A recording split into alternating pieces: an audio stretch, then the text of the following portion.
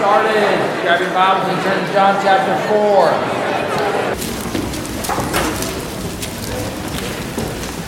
4. We want to extend our condolences to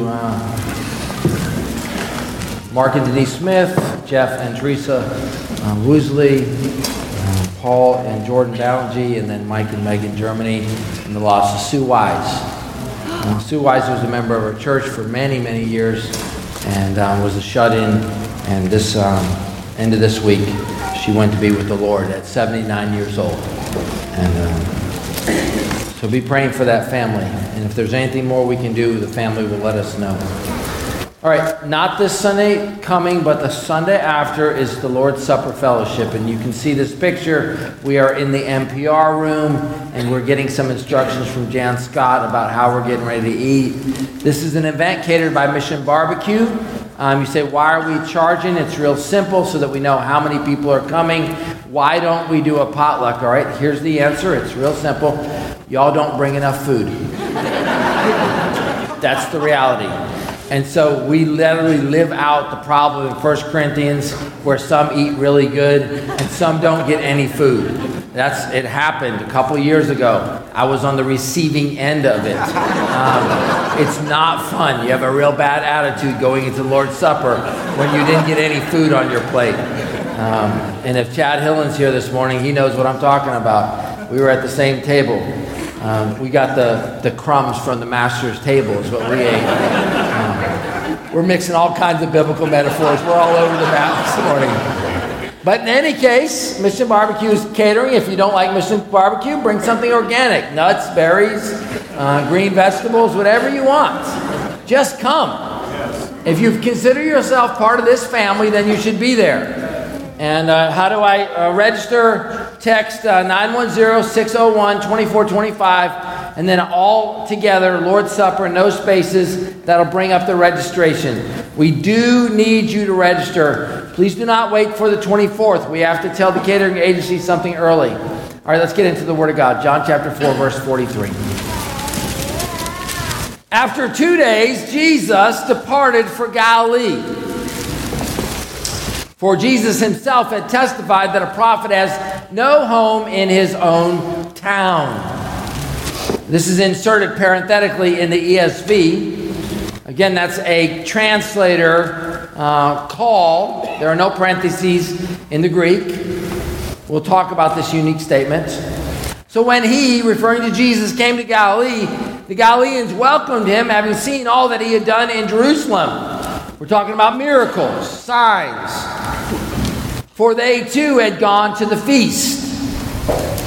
So he came again to Cana in Galilee in verse 46, where he made the water to wine. And at Capernaum there was an official whose son was ill. When this man heard that Jesus had come from Judea to Galilee, he went to him and asked him to come down and heal his son, for he was at the point of death. And then look at verse 48 with me. So Jesus looks at him and says, Unless you, and what's unique about this word you here, in the Greek it's plural. In other words, he's talking to more than just him. Unless you see signs and wonders, you will not believe. The official said to him, Sir, come down before my child dies. Jesus said to him, Go, your son will live.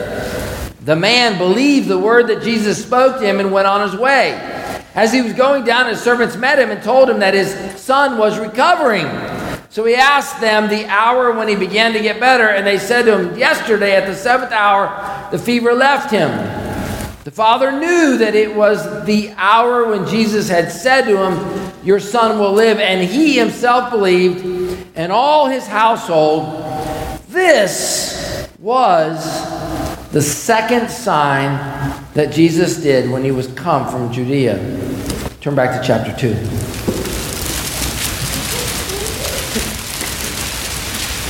I want to show you something unique. Go ahead and look at verse 11 in chapter 2. This, the first of his signs. Do you see it? This, the first of his signs, and the disciples believed. Now, what's unique about this is there is no third sign. There's no fourth sign. It's there, but the language is not present. He doesn't keep this going. He doesn't say the third sign, the fourth sign, the fifth sign, the sixth sign. He only says first and he only says second. I think he wants us to treat this scripture, this section of scripture, I'm holding my hands up, those listening on the audio. My left hand is chapter 2, my right hand is the end of chapter 4. And he wants us to analyze this narrative right here in its totality. So we're going to do that this morning by this inclusion of first sign and this conclusion of second sign. Let's pray. Father in heaven, help us, O God, this morning to make the most of our time in your word. In Jesus' name, amen. So he's now leaving where? Where was he at last week? Where was he at, church? Samaria, that's right. And how was his reception in Samaria? How well was he received? Yes, it was good. It was a solid reception. After 2 days, he departed for Galilee.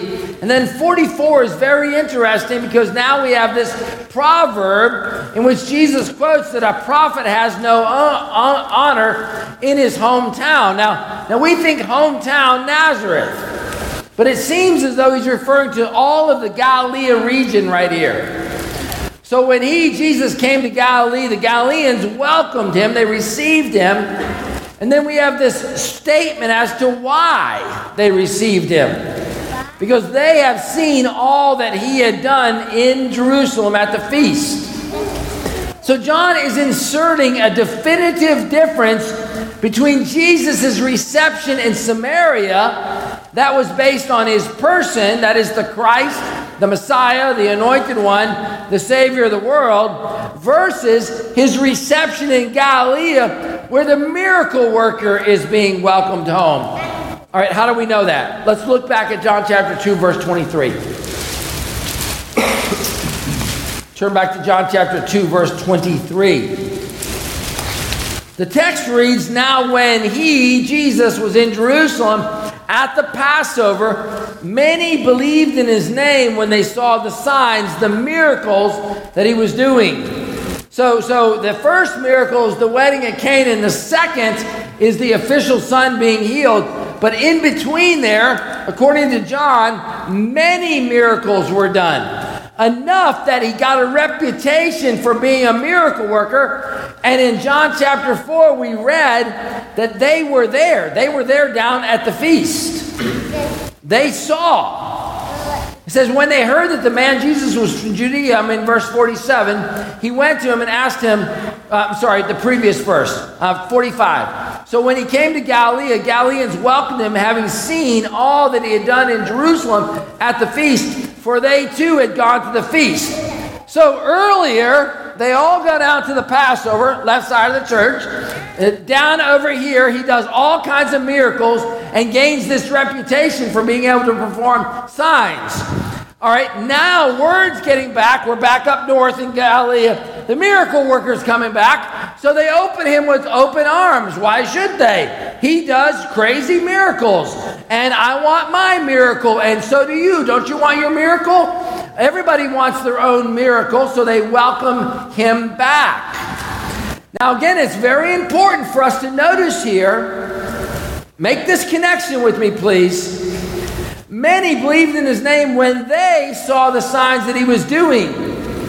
But their belief in his name, having seen the signs that they were doing back over here on this side of the church, this one up here, is that a legitimate, authentic belief? No. How do we know that? Look at the very next verse, 24. But Jesus, on his part, did not entrust himself to them. There was not a reciprocation. The actual Greek, John, is the exact same Greek. Literally, it reads, they believed and he did not believe in them. That's the literal rendering. So they believed, but he knew that their belief was not in him as a savior, but as a what? A miracle worker. And so does he reciprocate? No, he doesn't. Those same people, I've got my hands like this, making those same people are now up here in Galilee. And he says to them, unless you see, do you understand that he's rebuking them right now? They didn't believe down there, and he's giving them another opportunity to come to faith by letting them know that their faith is not legit. Thus the rebuke. Because let's face it, the rebuke's kind of out of character of Jesus. And I'll show you that in just a moment, because he doesn't respond this way in other situations.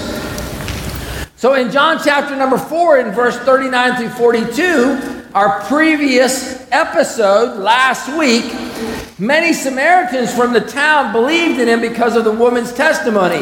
He told me all that I ever did. So when the Samaritans came to him in verse 40, they asked him to stay with them, and he stayed there 2 days.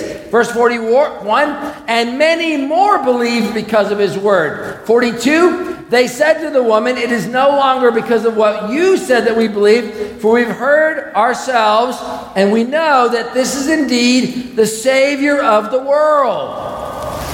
Did you read about all the miracles? No. None. No miracles. So let's get this right. Go back over here with me. Right over here. This is Passover, Jerusalem. Lots of miracles. And their belief is in a miracle worker, not in a Messiah. Everyone tracking. Nod your head if you're tracking. The middle is now Samaria. We're not in Jerusalem. We're in Samaritan. Those half-breeds, right? No miracles whatsoever. And they believe he is the Christ, the Savior of the world. You getting it? Back over here, these are Jewish Galileans. They should be receiving their Messiah, and he gives them the Jewish rebuke. Unless you see signs, you will not believe. He's letting them know that their faith down here in Jerusalem was not an authentic faith. They need to come to Christ, and not to Christ as a miracle worker. They need to come to Christ as the Messiah, as the Savior of the world. Again, I show you this because I tell you, we have chapter 2, first sign, chapter 4, second sign, and if he kept doing that, then we'd see he has a pattern. But Jeannie doesn't do that. He wants me to study chapters 2, 3, and 4 together. All right? Who's in the middle in 3? Who's the main character in chapter 3? Come on, you guys should know this. Yell it, please. It's Nicodemus. And he doesn't come to faith either. He doesn't come to faith.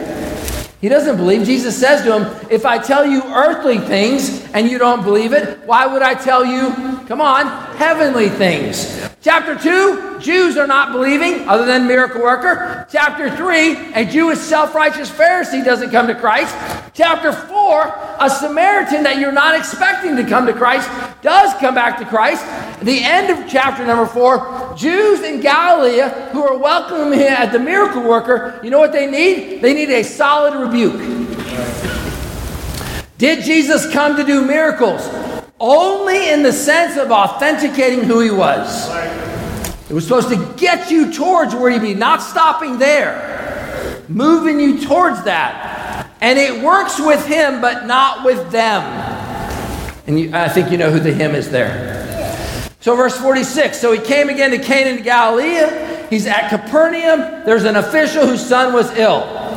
And again, we've got 3 officials in our synoptic gospels, if you include John 4. So we have a centurion in Matthew 9, we have a synagogue official, and this is a Roman centurion. And then in John 4, we have a royal official. There's some debate as to what his ethnicity is. We know these are 3 different stories because we have a servant, we have a daughter, and we have a son. We have a man who's paralyzed, we have a woman, a girl who died, and we have a son who's at the point of death but not yet died. In Matthew 8, Jesus offers to come, and what does the Roman centurion say? Come on, y'all know your Bibles. What's he say? He said, you don't even need to come. I'm a man under authority. You're a man with authority. Say the word and it's done. And Jesus says, not bad. What's he say about the man's faith? Great. It's great. He says, I haven't seen faith like this in anywhere amongst the Jews. He commends him.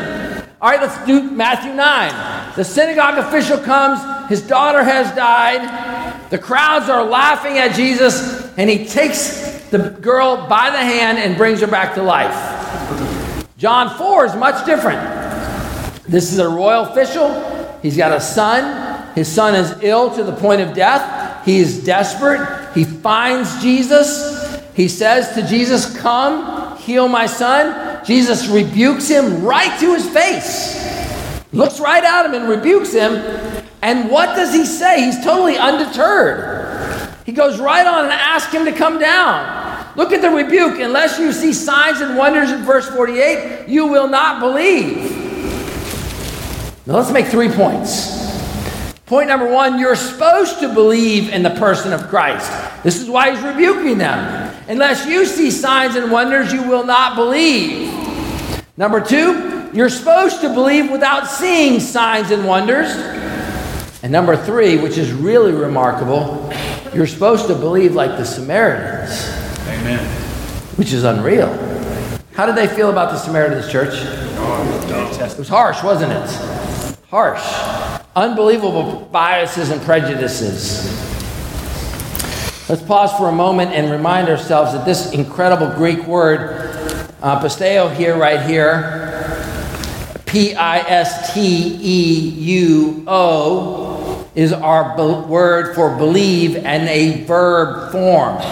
Our word for faith is a noun. They're sister words right there. See it right there? Pistis. Here it is right here. Pisteuo. This is the verb. This is the noun. What's amazing is in John, 98 times in 85 verses is the word believe.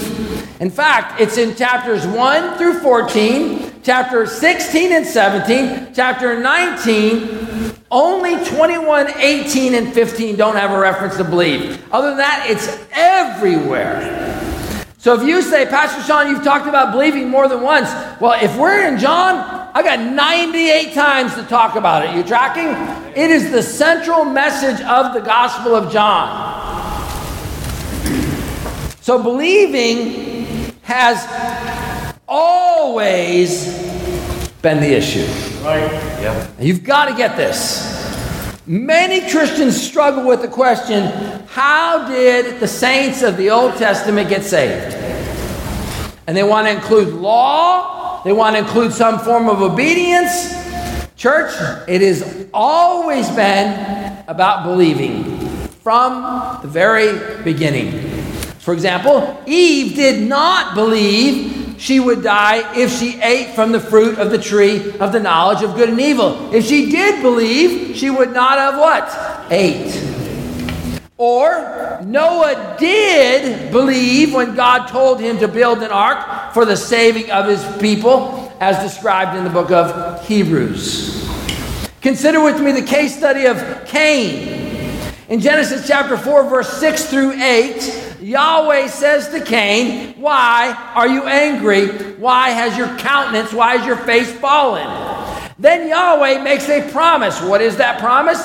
If you do well, here it is, Cain, if you do well, will you not be accepted? There it is right there. Doing well will result in being accepted. Not doing well will result in being rejected. If you do not do well, sin is crouching at the door. Sin's desire is contrary to you, but you, Cain, must rule over sin.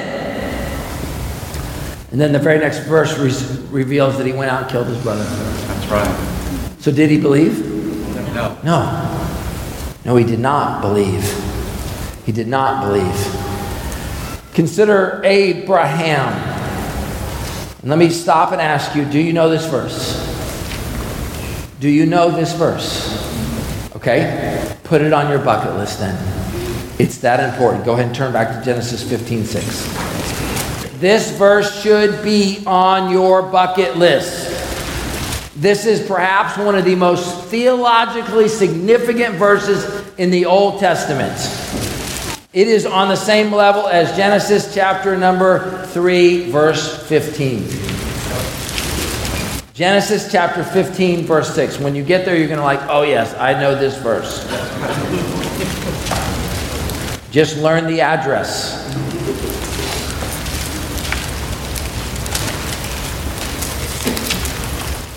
All right, let's look at it together. And he... This is Abram. He hasn't yet been given the new name yet. Abram believed Yahweh. He believed Yahweh. All All right, let's talk about what he believed. At this point, how many children does Abram have? How many? None. All right, they have been to every fertility doctor in the region. They have tried and tried and tried until they can't try anymore. Sarah is much older than Lynn, so that's old. We celebrated Lynn's 80th birthday this morning in Sunday school. We've given him 10 more years, just like that. That's what we do in my Sunday school class. So much older than him. She's old. I mean, she's really, really old. They have 0 children, and Yahweh has the audacity to tell him, no, you're going to have a child. No, not your servant. No, not your servant.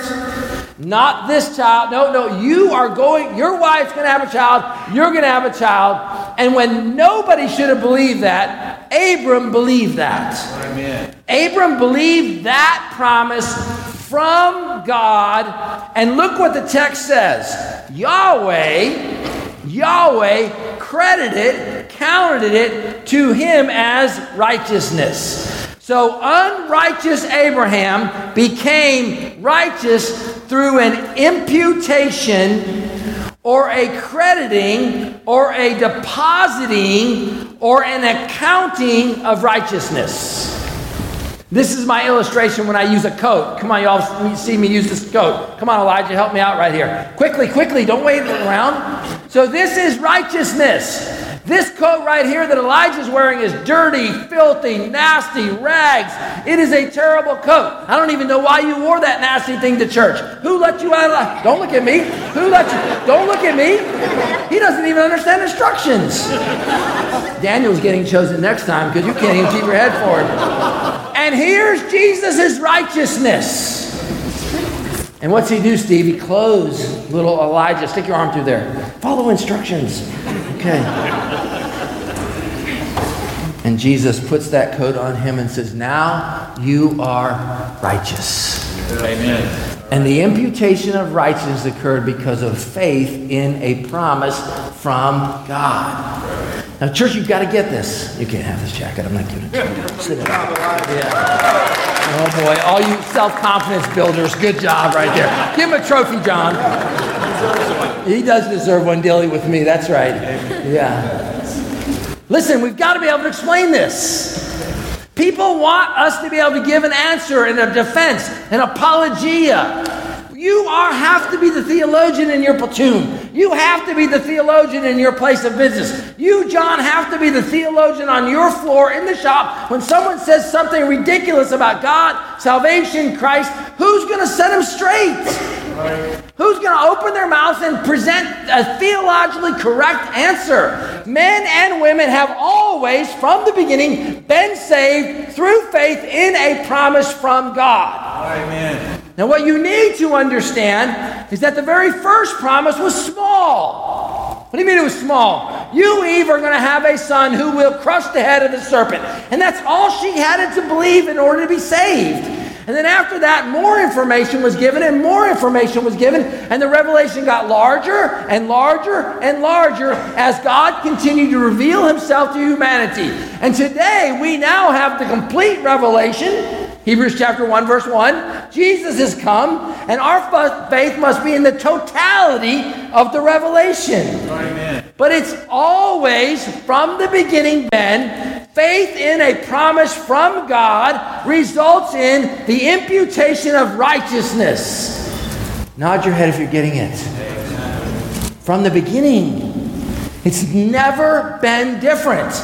This is most clearly seen in a simple way that when you look at the Septuagint, that's our 70 right there, LXX, 50, 10, and 10. That's our Greek Old Testament, the Septuagint. It is John's word for believe. Same Greek word. So from the beginning, all humans were born with a sin nature, and each in a state of unbelief.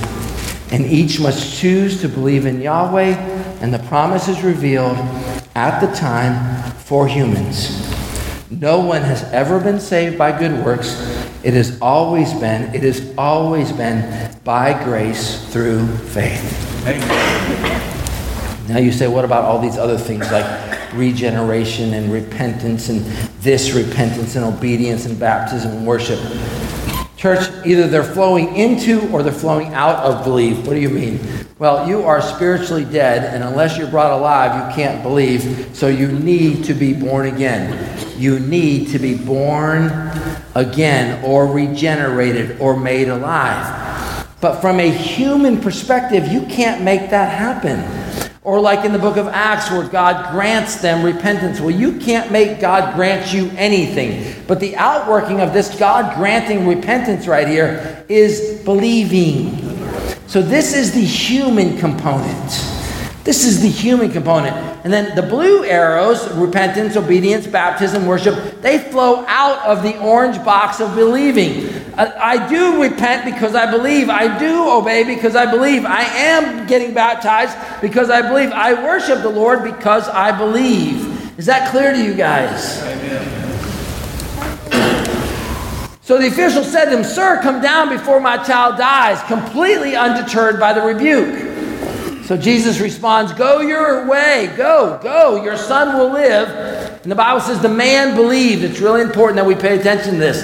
The man believed the word that Jesus spoke to him and went on his way. So at this point, his faith is in the fact that your son will live. That's why he's leaving, and he's going to go check on his son. So let's talk about the importance of this I must believe. I must believe with all my heart. What does that mean? So let's pause for just a minute here. This is my brain. This is the human brain. And this is where I start thinking about Jesus. But in this thinking about Jesus, learning about Jesus, his person, his work, who he is, the miracles he did, all, filling my brain with all this information, this is not salvific. I needed to move here. I needed to move into this Valentine heart right here, and I'm not endorsing that capitalistic holiday, okay? Right? But I chose the red Valentine heart instead of the physical heart because I wanted you to see I'm not talking about the biological heart. I'm talking about the seat of your affections. Right. Amen. Do you love Jesus? Yes. Thank you. That was good. That was good. So let me see if I can illustrate this a little bit more. I brought with me a couple tools to help illustrate this. So here is a small pruning saw. And this is actually a good pruning saw right here. Let me hold it up to you right here. And this is excellent for small, light work pruning. It's very sharp and it'll tear up a limb all day long. And you can do a good job going like this. And if you had a very small project, you could use this and you probably wouldn't get too exhausted right here. This is a hand pruner and it's fairly well. And I want you, John, you can hold on to this. I want you to imagine that you own that saw and that's the only saw you've ever used and you love using that saw and you do all your pruning. All right, y'all follow me? Y'all follow me or not? Okay. I go over to John's house and I see that he's got a row of crepe myrtles like you've never seen before. There actually looks like an orchard of crepe myrtles, and you're working on pruning these saws one at a time. And he's out there in his hot sun right here, and he's going back and forth like this. And I say to him, "Hey, John, have you ever heard of a chainsaw before?" And he says, "I have no idea what you're talking about." So I introduce him to this great steel saw made in Germany, one of the few things that they still make in Germany right here. And I say, "Have you ever seen one before?" And he says, "No, I have no idea what it's all about." And I said, "Well, let me show you." So let's see if I can get this thing. So I fire it up. Right? I get this thing. Come on, run. And I introduce it to him. I'll turn it off because, you know, the smell and all that. And I say, "John, this thing will make, you'll be amazed at how, you want to trade?" That's true. Yeah. I said, "You'll blast through your trees." I said, "It's light. You just one, boom, boom, boom." And I even go, and I get an extra chain for him. And I say, "Hey, John, here, catch. I said, "That's a brand new chain right there. Put that on there afterwards." And I tell him all about the good things, and I demonstrate it for him. Y'all follow me this morning, soldiers? Y'all follow me this morning? Nod your head. So the next day, I go back to his house. And there you are, John. And I say, "John, did you believe me concerning the chainsaw?" And he says, "Yeah, I believe it's a great piece of gear." I think it'll really do a good job. That was sound effects, church. That's him getting tired doing it by hand. Now, what are you illustrating right now? Why are you bringing us this illustration? May I have my saw back? If you really believe that this is better than this, then you'll actually use it. You can have all the intellectual knowledge about how this is a better chainsaw, Jim, but until I see you using it, I don't know if you really believe. How many people are in the church and they're like this? They're like this. What is this? This is working your way to Christ. Being a good Christian, doing all the right things. And I'm going, the chainsaw's better!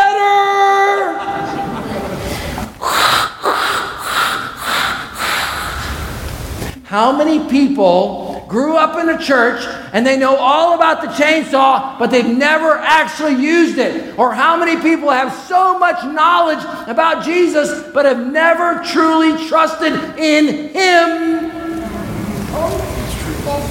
I'm trying to give you another illustration. Yes, brain versus love Jesus. This saw right here versus, yeah, I know all about this power saw, but I never use it. Steve, there are literally tens and tens of thousands upon thousands of people who know all about Jesus, but they're not saved. There's no evidence that they're saved. They never pick up the chainsaw and use it. They love their handsaw and they're trying to please the Lord by their own good works. And Christ says, stop working for your salvation. I'll cut the trees down for you. Yes or no, guys?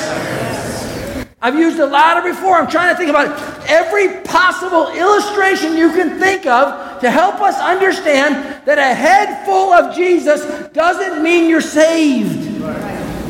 John chapter 2. They believed in Him when they saw the miracles, but He did not entrust Himself to them.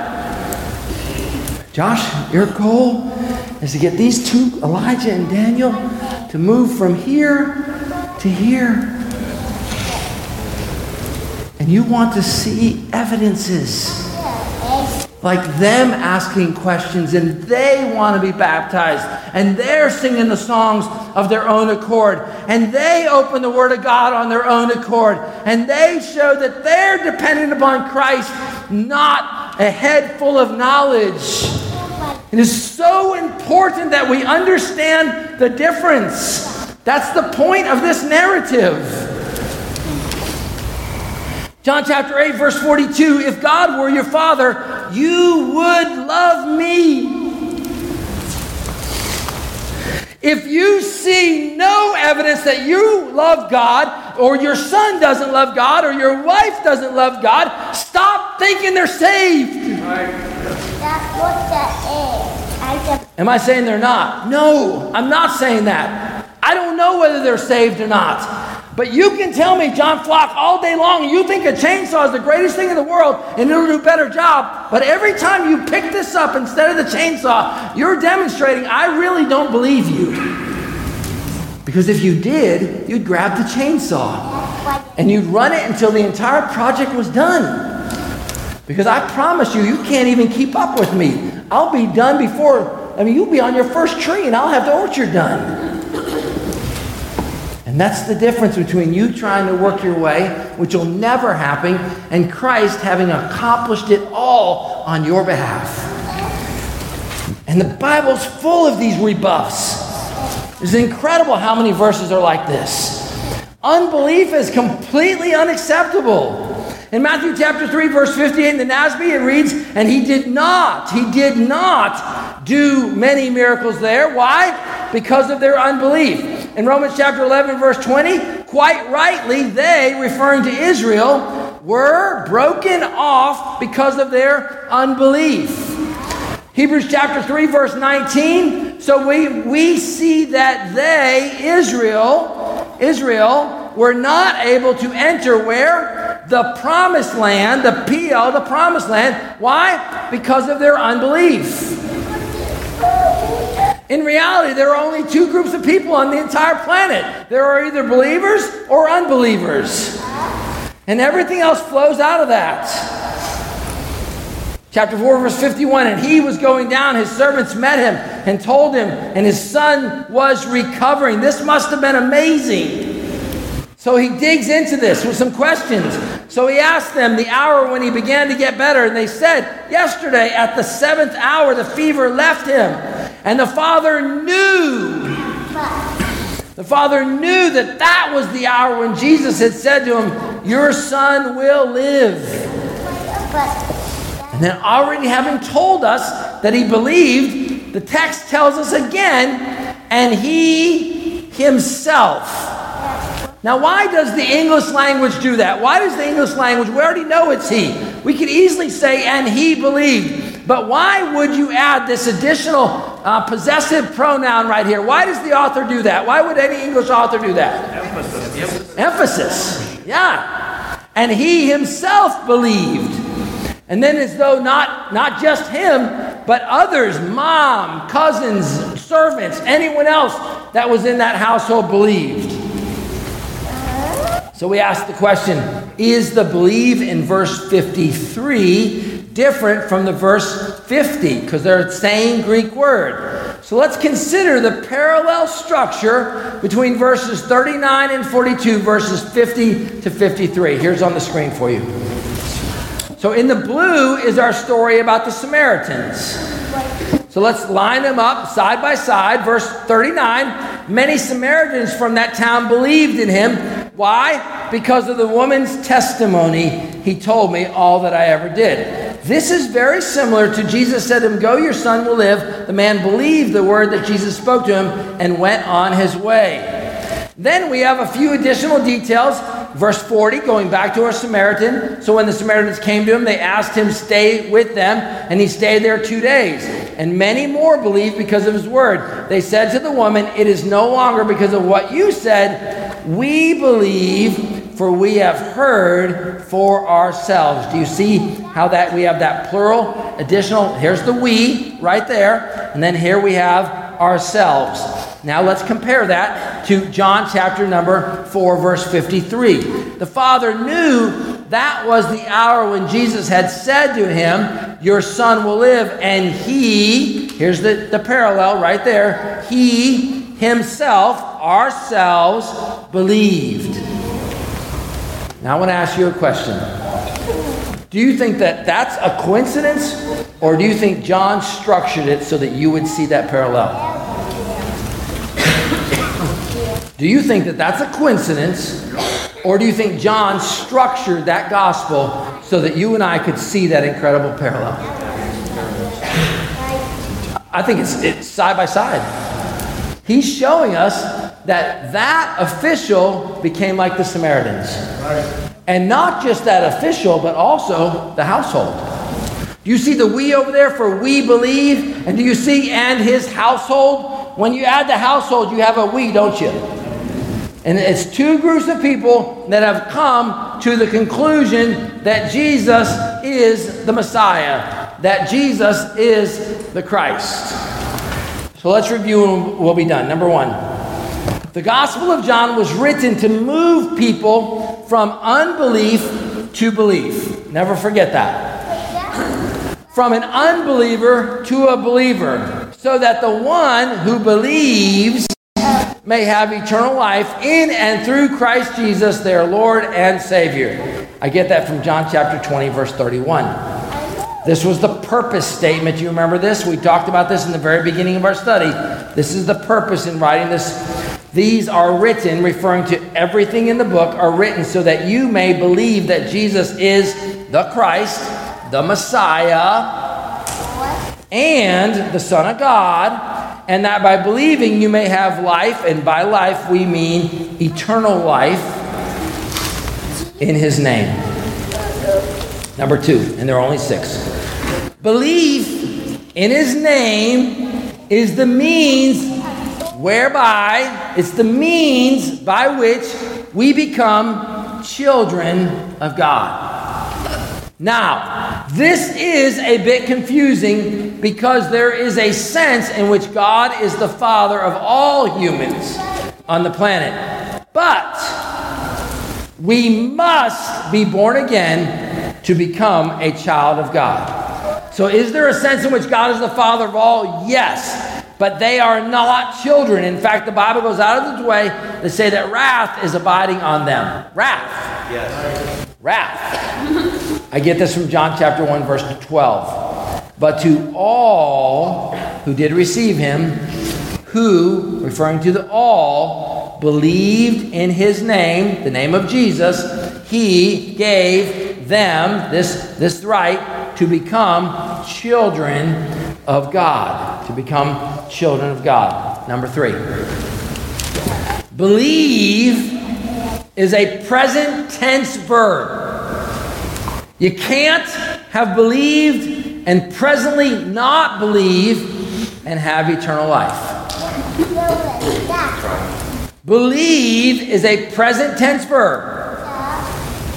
You can't have believed and presently not believe and have eternal life. However, a word of caution is needed. So let's clarify it. Imagine for a moment. Come on, stay with me. Let's go back to the chainsaw illustration so we can make this lock it solid. John starts with the handsaw. Got it? I teach him all about the chainsaw. The next day he's just using. He's been cutting, all that. I have not witnessed any of that. And the moment I show up at your house, you've set this down and you're doing a little small work with that. And I go, John doesn't believe. But there's a whole day of believing. Y'all follow what I'm saying? I'm trying to create a parallel. How many would be honest this morning and say, there have been moments where I've had unbelief? All right? The rest of you are liars. Okay? Because everyone's had a moment of unbelief. There's no one that hasn't had a moment of unbelief. Let's be honest. So, sister, we're not talking about moments of unbelief. It's not what we're talking about. When I say that you've got to present tense be believing. John, it's when you take the chainsaw and you throw it in the dumpster and you say, I'm never going to use that chainsaw again. That's the type of rejection that we're talking about. There are many people who subscribe to the idea that if you've ever touched the chainsaw, you're eternally secure forever. But the Bible teaches that you must believe. Present tense verb. In other words, I can't reject Christ and then go back to a 4-year-old time when I had a moment with Christ and somehow think that I'm eternally secure. We're not talking about moments of doubt. What do we do in moments of doubt? Well, we follow the Bible example of, Lord, I believe, help me in my unbelief. Help me. God knows that you are dust. God knows you're clay. God knows you're going to struggle. John the Baptist struggled. Are you the one or should we be looking for another one? Did Jesus rip his face off? No. He said, tell John this to build him up, to encourage him. All right, just a couple more, very quickly. Number 4. One's choice not to believe in Christ results in condemnation. One's choice to believe in Christ results in the imputation of Christ's righteousness. See jacket illustration. Yeah, that's when I put that good-looking jacket on that nasty jacket. All right. Number 5. Christ is not okay with your unbelief. He understands. He understands that I had a rough childhood. He understands that I can't get over this. He understands, no. Literally get over it. I'm not trying to minimize your struggles with life and all the difficulties, but you don't get by because you had a rough life.